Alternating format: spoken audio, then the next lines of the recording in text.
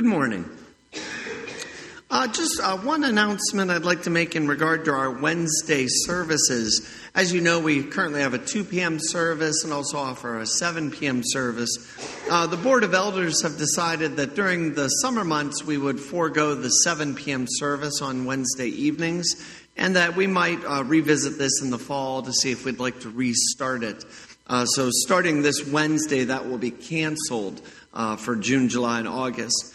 However, we still will offer the 2 p.m. Wednesday service and Bible study every Wednesday throughout the summer months and also into the fall. Also, next week is going to be Pentecost Sunday, which is also the day we have confirmation. So just for your awareness, during the adult Bible study hour, we will have our second-year confirmands downstairs doing their public examination. So this is, if you've done it before, it's a really great time for us as a congregation to come out and support those new confirmands and really just celebrate what they've learned and what we've all learned over the years through the small catechism. So if you're able to, I'd encourage you to come to that as well. Our first reading for this, the seventh Sunday of Easter, is from the first chapter of Acts. Then the apostles returned to Jerusalem from the mount called Olivet, which is near Jerusalem, a Sabbath day's journey away. And when they had entered, they went up to the upper room where they were staying.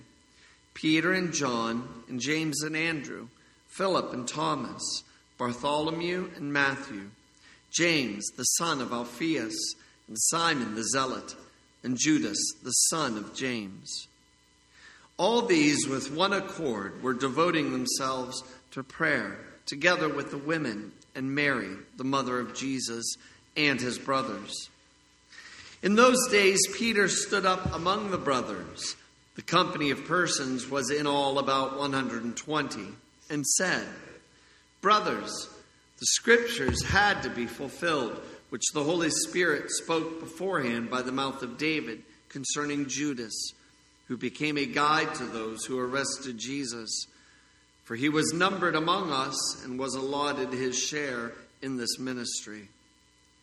Now this man bought a field with the reward of his wickedness, and falling headlong he burst open in the middle, and all his bowels gushed out. And it became known to all the inhabitants of Jerusalem, so that the field was called in their own language Akeldama, that is, field of blood. For it is written in the book of Psalms, 'May his camp become desolate, and let there be no one to dwell in it. And let another take his office.' So one of the men who have accompanied us during all the time that the Lord Jesus went in and out among us, beginning from the baptism of John until the day when he was taken up from us, one of these men must become with us a witness to his resurrection." And they put forward 2, Joseph called Barsabbas, who was also called Justus, and Matthias. And they prayed and said, "You, Lord, who know the hearts of all, show which one of these 2 you have chosen to take the place in this ministry and apostleship from which Judas turned aside to go to his own place." And they cast lots for them, and the lot fell on Matthias, and he was numbered with the 11 apostles. This is the word of the Lord. Our epistle reading is from the 22nd chapter of Revelation. Then the angel showed me the river of the water of life, bright as crystal, flowing from the throne of God and of the Lamb, through the middle of the street of the city. Also on either side of the river, the tree of life with its 12 kinds of fruit, yielding its fruit each month. The leaves of the tree were for the healing of the nations. No longer will there be anything accursed, but the throne of God and of the Lamb will be in it, and his servants will worship him. They will see his face, and his name will be on their foreheads, and night will be no more. They will need no light of lamp or sun, for the Lord God will be their light, and they will reign forever and ever. And he said to me, "These words are trustworthy and true. And the Lord, the God of the spirits of the prophets, has sent his angel to show his servants what must soon take place. Behold, I am coming soon, bringing my recompense with me to repay everyone for what he has done. I am the Alpha and the Omega, the first and the last, the beginning and the end. Blessed are those who wash their robes, so that they may have the right to the tree of life, and that they may enter the city by the gates.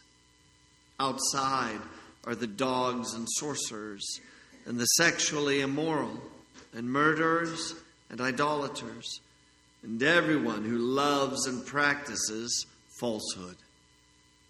I, Jesus, have sent my angel to testify to you about these things for the churches. I am the root and the descendant of David, the bright morning star. The Spirit and the bride say, "Come." And let the one who hears say, "Come." And let the one who is thirsty come. Let the one who desires take the water of life without price. I warn everyone who hears the words of the prophecy of this book. If anyone adds to them, God will add to him the plagues described in this book. And if anyone takes away from the words of the book of this prophecy, God will take away his share in the tree of life and in the holy city, which are described in this book. He who testifies to these things says, "Surely I am coming soon." Amen. Come, Lord Jesus. This is the word of the Lord. The Holy Gospel according to St. John, the 17th chapter. Jesus said, "I do not ask for these only, but also for those who will believe in me through their word, that they may all be one, just as you, Father, are in me and I in you, that they also may be in us, so that the world may believe that you have sent me. The glory that you have given me, I have given to them, that they may be one, even as we are one, I in them and you in me, that they may become perfectly one, so that the world may know that you sent me and loved them, even as you loved me. Father, I desire that they also, whom you have given me, may be with me where I am, to see my glory that you have given me, because you loved me before the foundation of the world. O righteous Father, even though the world does not know you, I know you, and these know that you have sent me. I made known to them your name, and I will continue to make it known, that the love with which you have loved me may be in them, and I in them. This is the gospel of the Lord. Grace, mercy, and peace to you from God our Father and our Lord Jesus Christ. Amen. Today, Jesus had one of his last talks with his disciples. After this talk, Jesus was going to be taken away and crucified. 6 hours later, he would die and be buried. 3 days later, the disciples would see him alive, resurrected from the dead. And for 40 days, Jesus would appear over and over again to prove that he was physically alive. But then, on Ascension Day, Jesus was going to leave. Jesus would ascend into heaven and reign over his entire church like he is right now. But still, this was hard for the disciples because Jesus was going to leave. The disciples would not see him anymore. They would not be able to reach out and touch his hand whenever they needed to. The disciples would not be able to hear his words come out of Jesus' own mouth. Today in our gospel reading, it was one of the last times Jesus would be with his disciples, and he was getting them ready for this. We Christians right now have always lived with Jesus ascended. Jesus is all around us, and yet at the same time, We don't see him because he has ascended into heaven. So, for example, just think about praying. We pray to Jesus, speaking to Jesus about big things and little things. We tell Jesus our deepest secrets and spill our guts about things we would never tell another living soul. And we know Jesus listens, and we know Jesus answers our prayers. But we just don't always hear what those answers are. After all, Jesus is not here for you to ask him a question face to face, and then for you to hear an answer from his own two lips. In fact, we live in an interesting time in the church's history. Jesus really is here. He is all around us. But he is here in a different way than when he first appeared in this world to Peter or Mary Magdalene and all the others. For example, in our worship, Jesus leaves us a meal in the Lord's Supper in which it is Jesus himself in the flesh. And he is here physically in bread and wine. He is physically here, body and blood. But Jesus is here in a different way than when he first stood before Peter, James, and John. It's just different. Still, though, our Lord's Supper is one of the dearest treasures you have in life, because there is no other treasure you have in life in which God comes to you in the flesh and blood. And yet, even as great as that treasure is, as miraculous as that treasure is, it still isn't the same thing as having Jesus himself standing here before you in the flesh and blood, is it? Jesus prepared his disciples today for his ascension into heaven. Jesus prepared his church to be separated from him for a while. And Jesus has also prepared you to be separated from him also, but separated just for a little while. Jesus left behind his physical body and blood for you in the Lord's Supper. And Jesus did this so you can remember he paid the price for every single one of your sins. And because Jesus paid that price for you, one day you will share in an eternal supper, a wedding feast that is never going to end. And Jesus also left behind his resurrection for you in the waters of baptism. Just as Jesus has risen from the dead, so also will you rise from the dead and enter eternal life. And Jesus also left behind his words to you. Yes, I know we'd love to hear Jesus speak directly to us. But Jesus has left his word so that he can teach you in the scriptures. Jesus inspires you in the eternal liturgy that we sing during worship. The same liturgy that's sung by angels and archangels and all the company of heaven. And Jesus also soothes our hearts through his word as he sings sweet promises to you in every single one of our hymns in our hymnal. Today, Jesus was getting his disciples ready. Jesus was getting them ready for his ascension. The day when he would have to be separated from them for a little while.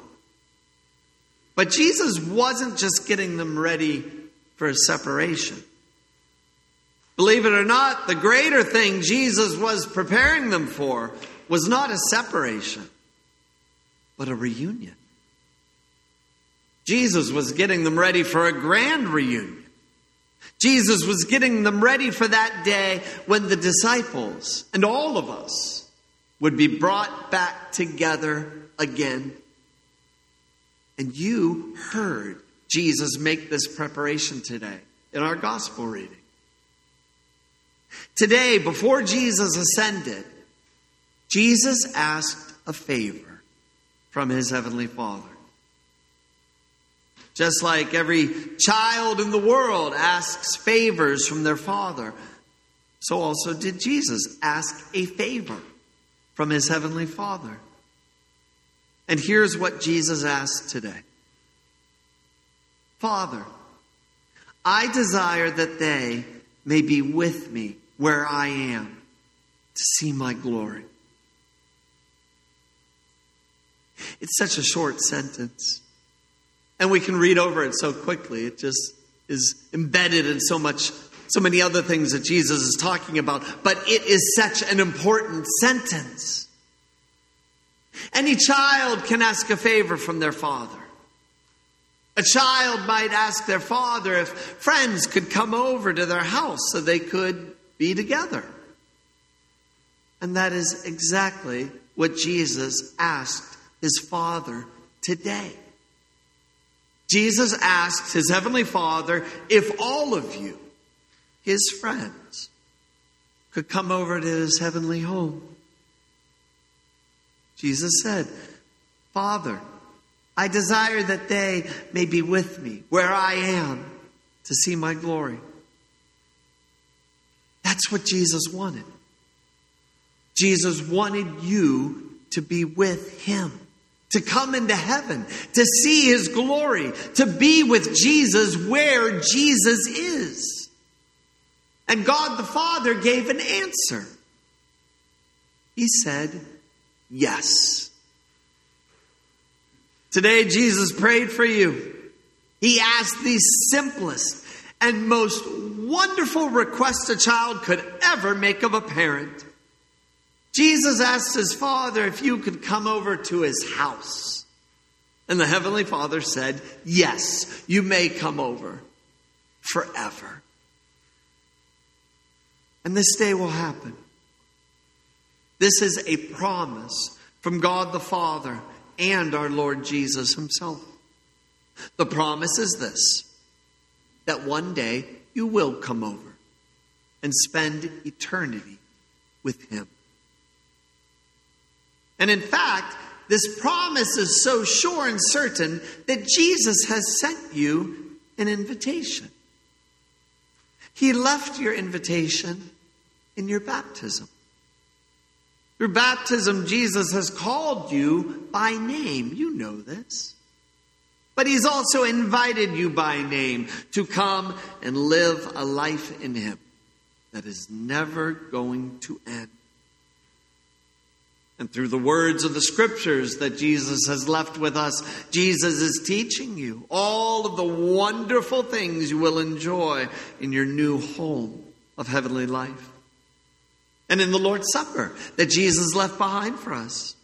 Through that supper, Jesus himself provides you with a foretaste of the feast to come, when we will enjoy the banquet of God's grace for all eternity. That day will come for all of us. And what an amazing day that will be for all of us.